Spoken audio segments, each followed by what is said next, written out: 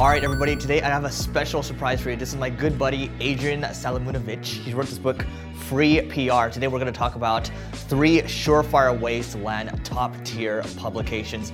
Check it out, subscribe, and click the little bell button so you can learn more about marketing and business. So without further ado, we're gonna go over to Adrian. Thanks, Eric. So today we're gonna talk about 3 power tips on how you can get more press for your company, no matter what business you're in. So the first one's all about getting reviews of whatever product or service you're selling. How do you get reviews in top tier publications?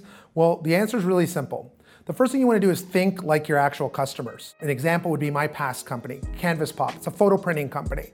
So I got to think, what is the last thing somebody searches for before they're likely to buy from me? In our case, we try different things like canvas printing, photo canvas printing reviews, etc. So your first step is you want to use a tool like SEMrush to be able to see what the search volume is for these terms. And if you think about it, when people are doing searches, they're like ready to buy. They're just about to pull the trigger on whatever they're about to buy. So these are very valuable type of search keyword terms you want to go after. The second thing is you want to look at the first editorial hit that comes up. It shouldn't be a competitor, obviously, and it shouldn't be an ad, but the first editorial hit. You click on it and you look at who's on there. If your company isn't included on there, just reach out to the journalist. You can find any journalist's email address, usually in the link, right in the article. And if you can't, you can use a tool like hunter.io to find almost anyone's email address. The next step is you want to tell them how you're better or different than your competitors who are already reviewed. If you do a good job of that, there's a good chance that they may include you in that review and update that page. Maybe, if you're really good at pitching, they might even write a feature review on your company without your competitors included.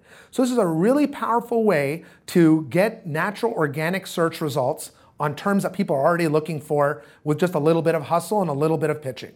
So the next thing we should talk about is podcasts. 2019 is definitely the year of the podcast. And if you or your brand isn't getting on podcasts, you're missing the boat. So it's pretty easy as well. Getting on podcasts, the first step you want to do is really understand who your audience is. If you don't know who your audience is, you should prepare surveys, and you can do that easily using tools like Typeform or SurveyMonkey, and just ask your customers, and it could be just an email, say, what are the top 3 podcasts you listen to? And after a while, you're gonna see a pattern. You're gonna see the same names and brands coming up for podcasts. So once you have that list, what you wanna do is go to Upwork and just say, I'm looking to build a list of the top 100 podcasters in my industry, and here are 5 examples of the perfect types of podcasts I wanna be on. When the person's building your list for you, make sure they get the host's name, email address, their LinkedIn, and their Twitter profile. Do that list and make sure you add every single one of them along with a personalized note on LinkedIn. This is a way to warm them up and signal, I call it signaling, out to them so that they know who you are. And about a week later, what you want to do is email them. And if you can't get their email, you can just use the contact us form on most podcasts' websites.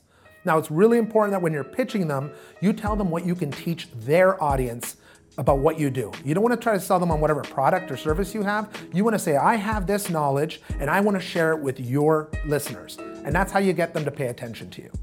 One of the questions I get asked the most is, how do I pitch journalists by email? And again, if you follow a couple simple steps, it's really, really easy. So the first and most important thing is your subject line, because an email that doesn't get opened doesn't get read. So you want to use open-ended questions. Do you think your readers will be interested in this? And the reason we want to do these open-ended or question mark subject lines is because it forces them to open it and it leads with value. Once they open the email, you want to show them that you've taken the time to get to know them and their audience. So I always like to say something like, hey, I just read your article. What that first line does, it shows them that you've done your research, that you're a listener or that you're a reader, and that you're, at least spending some time to get to know them and their audience. The next thing you want to do is say something along the lines of, I think your audience will be really interested in what we're doing because. And that's what you want to talk about, is the because is the pitch. So here's why I think your audience, not you, not here's what I'm selling, but here's why I think your audience will be interested in what we're doing. In the third paragraph, what you want to do is offer them some sort of dangling carrot or a lure that gets them to just simply click the reply button. We found what works really well is telling them, I'd love to give you an exclusive first look at either a feature or something you're launching or something you're working on. Journalists love to get the scoop on things that are happening in the future. The other thing is free samples work really well, exclusive photography, or interviews with you or the founders. All those things work to get replies. The only goal of a good pitch is to get them to reply and then ask questions. The biggest mistake that I see is people write really, really long pitches and journalists just don't have the time to read them. Pitching to the media is way easier than you think, and you don't need an expensive PR firm to do it. All you need to be is passionate and have a great story to tell. And in my book, Free PR Book, we go through everything, lots more tips and value, and I hope you find it useful. If you want to check it out, just go to freeprbook.com and grab your own copy.